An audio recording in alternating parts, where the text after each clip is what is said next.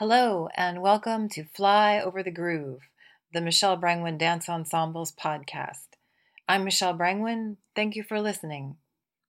If you're not familiar with the Michelle Brangwyn Dance Ensemble, a brief word about our work.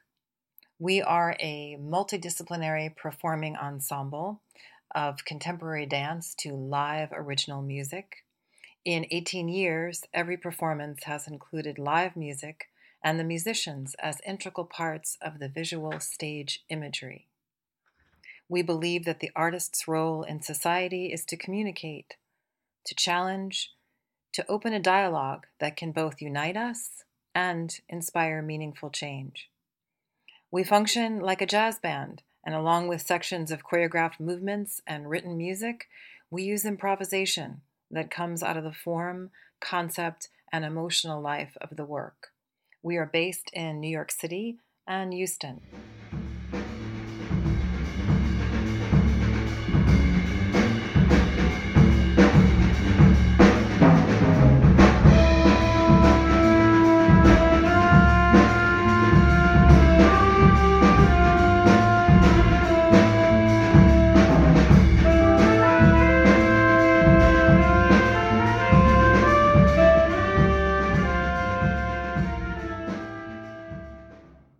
This episode is entitled, What Will You Do When You Feel Their Absence? And its content comes from our Arts and Activism blog. In making these podcasts, our ultimate goal is to give you a sample of essays about projects, both past and present, interviews, information about upcoming performances and projects. This particular essay is from our Arts and Activism blog, and it deals with a performance work of ours called What Will You Do When You Feel Their Absence?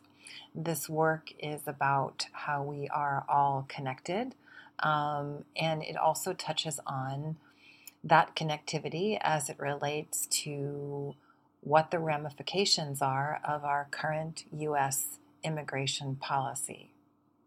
The work premiered in August of 2017 at the Midtown Arts and Theater Center Houston, also known as The Match, in the Dance Theater. And it received its New York premiere at the Mark Morris Dance Center in Brooklyn, New York, in May of 2018. If you're interested in the work, you can see excerpts from it at our upcoming performance at The Match in Houston on Saturday, August 18th at 8 p.m. And you can also see the work in its entirety in an upcoming performance at the Jazz Loft in Stony Brook, Long Island. If you want more information on upcoming performances or you'd like to sign our mailing list, you can do so at brangwyndance.org. And so now, what will you do when you feel their absence? It was drummer Joe Hertenstein, who is a great friend and an amazing drummer who works with us and his own quartet and the Tim Higgins Quartet, who told me about a flyer that he had seen spread out all over a bar in Brooklyn in February of 2017. The flyer contained advice for undocumented immigrants and their families from the Legal Aid Society of New York. Joe found the words chilling because the situations it discussed contradict events in his own country of Germany's history. I asked if he had a copy of it, and he produced a picture of the flyer. And I knew immediately upon reading it that this had to become part of a performance work. I felt that parts of this text conveyed in the right way could reveal something very telling about current U.S. immigration policies. The playwright Arthur Miller was once asked in reference to his play, The Crucible, which was about the Salem witch trials, why did he think that people started denouncing and demonizing their neighbors? And he said they experienced a breaking of charity with each other. My concept for what will you do when you feel their absence was to create a narrative arc that would take the audience on a journey that was both universal and relatable to everyone, and at the same time specific to current issues involving U.S. immigration policy. I wanted people to come to the theater and feel the work, see the work, be together. If I could convey all that this journey would communicate in the performance work with an essay or a blog or a podcast, there would, of course, be no need to create the work. So I've been very hesitant to write an introduction.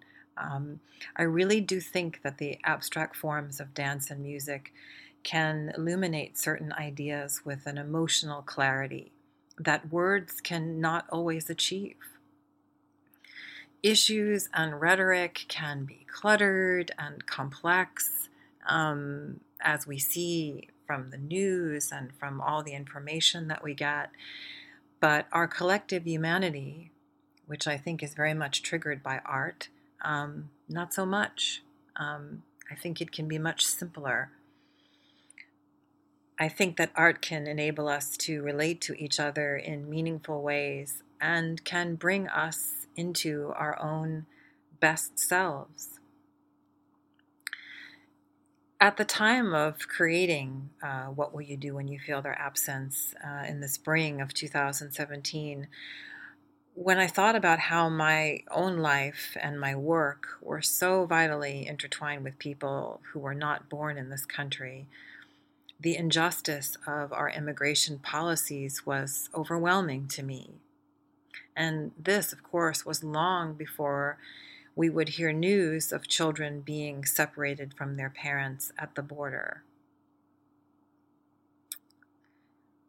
I also have to say that I thought that I was well-read and well-informed, but the journey in making this work and in reading and researching, revealed many things that I did not know or understand prior to beginning to work on this particular performance work. I also saw in the reasoning put forth to justify these policies the very same arguments and scapegoating used to bolster the rise of fascism in Europe in the beginning of the last century. Just a brief word in case people listening might not be aware. The treatment of undocumented immigrants coming into the United States has changed dramatically over the years. It has devolved with people being prosecuted like criminals for what is really a civil or administrative offense. We see people seeking asylum under U.S. law being sent to detention centers, sometimes for very long periods of time.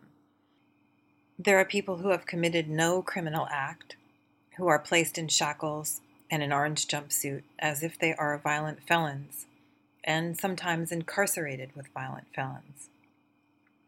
The U.S. has been allowing companies like Libra by Nexus to function as loan sharks, extorting the rental of expensive GPS monitors for hundreds of dollars every month. And by extorting, I mean these are monitors that could be rented for $3. That's their value.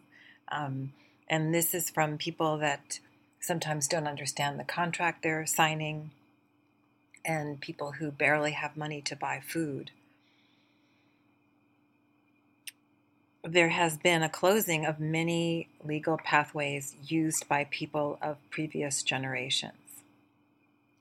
And all this goes to a certain kind of mindset of dehumanization and profiteering with regard to the treatment of people from other countries. And this has been brewing for some time.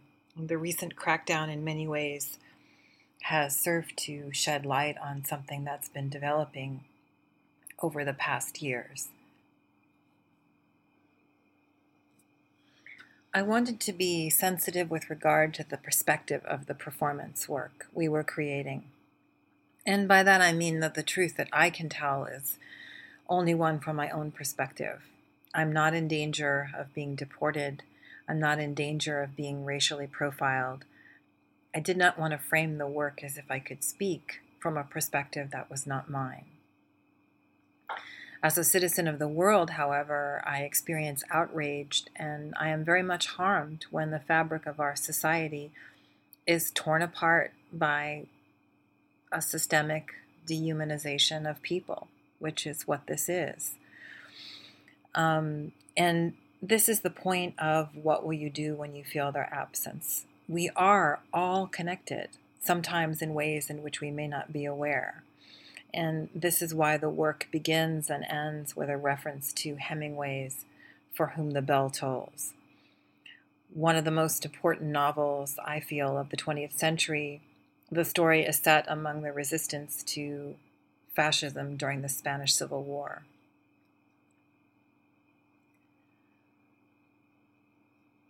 I also researched and spoke to many people, adding texts that came from actual stories. The texts are very short, very, very short, and provide just enough to be a window into the dance and the music that follows. And of course, I used some small excerpts from the legal aid flyer.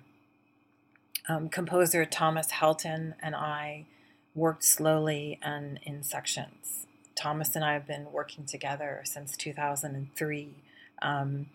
So we have a very great back and forth exchange when we create together. We took these small pieces of text and movement and we developed them.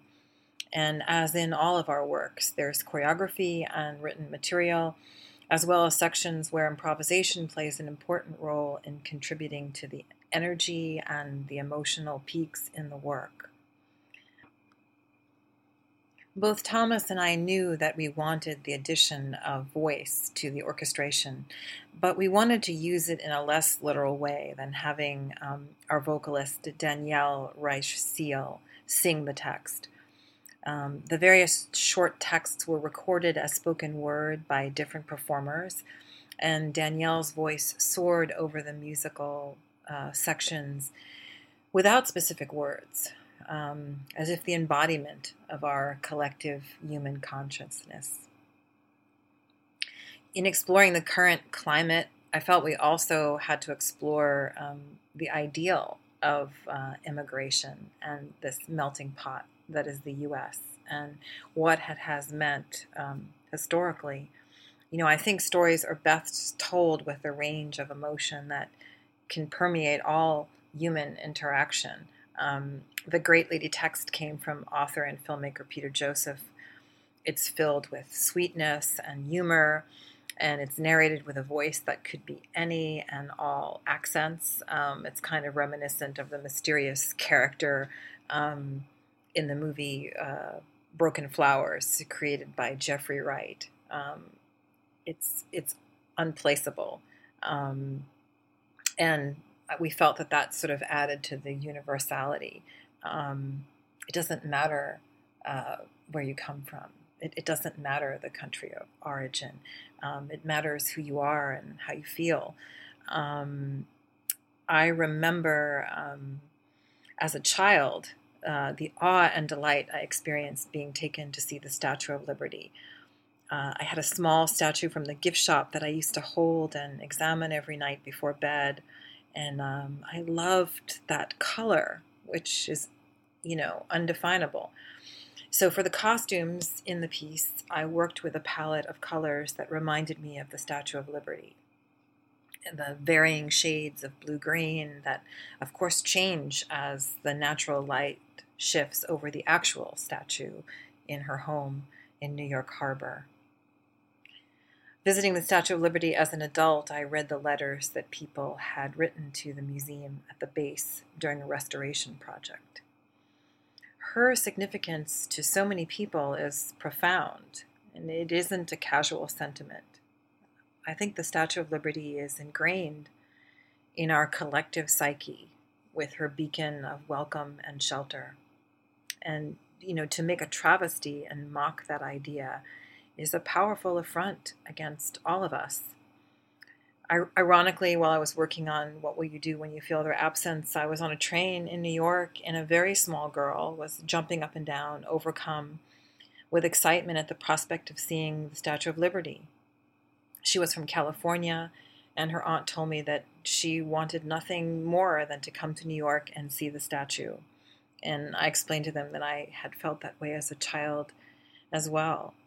And now, just recently, Therese Okumu climbed up the statue as a protest against family separation. And poetically, she took refuge from her climb under the lady's sandal, the sole of her foot touching the sole of Lady Liberty. After premiering What Will You Do When You Feel Their Absence, I attended an immigration forum at New York Live Arts in February of 2018. Two women who were immigration escorts began crying when talking about the correlation between what they were witnessing trying to help detainees and the stories that their own grandparents had told them about fleeing the Nazis. Ravi Ragbir of the New Sanctuary Coalition, who had been recently arrested and only recently released, spoke about the targeting of immigration activists with detention that was currently going on. He also brought up the idea that this mentality of arbitrarily criminalizing behavior and detaining people was one that would escalate. In conclusion, I'd like to say that the abstractness of What Will You Do When You Feel Their Absence allows it to be interpreted on multiple levels, and that's really what we were aiming for. Our performance work is ultimately an exploration of how we are profoundly connected to each other, and the work seeks to illustrate the energy, solidarity, and defiance that we can create when we honor that connectedness. Each time we come together to perform the work, we become a conduit into the human mind and heart in search of better understanding.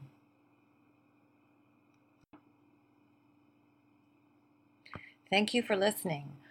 As a reminder, if you're interested in seeing What Will You Do When You Feel Their Absence, you can see excerpts on our upcoming performance at The Match in Houston, Texas on Saturday, August 18th at 8 p.m.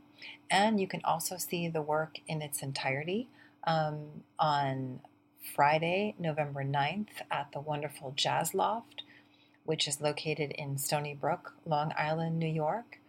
If you'd like to get information about more upcoming performances, we also are pleased to announce the return of our internet television series that features new dance, music, and film from multiple cities called Artcast. We'll be returning this fall for season 3. So if you'd like more information on our work, please visit brangwindance.org. I'm Michelle Brangwyn. Thank you for listening.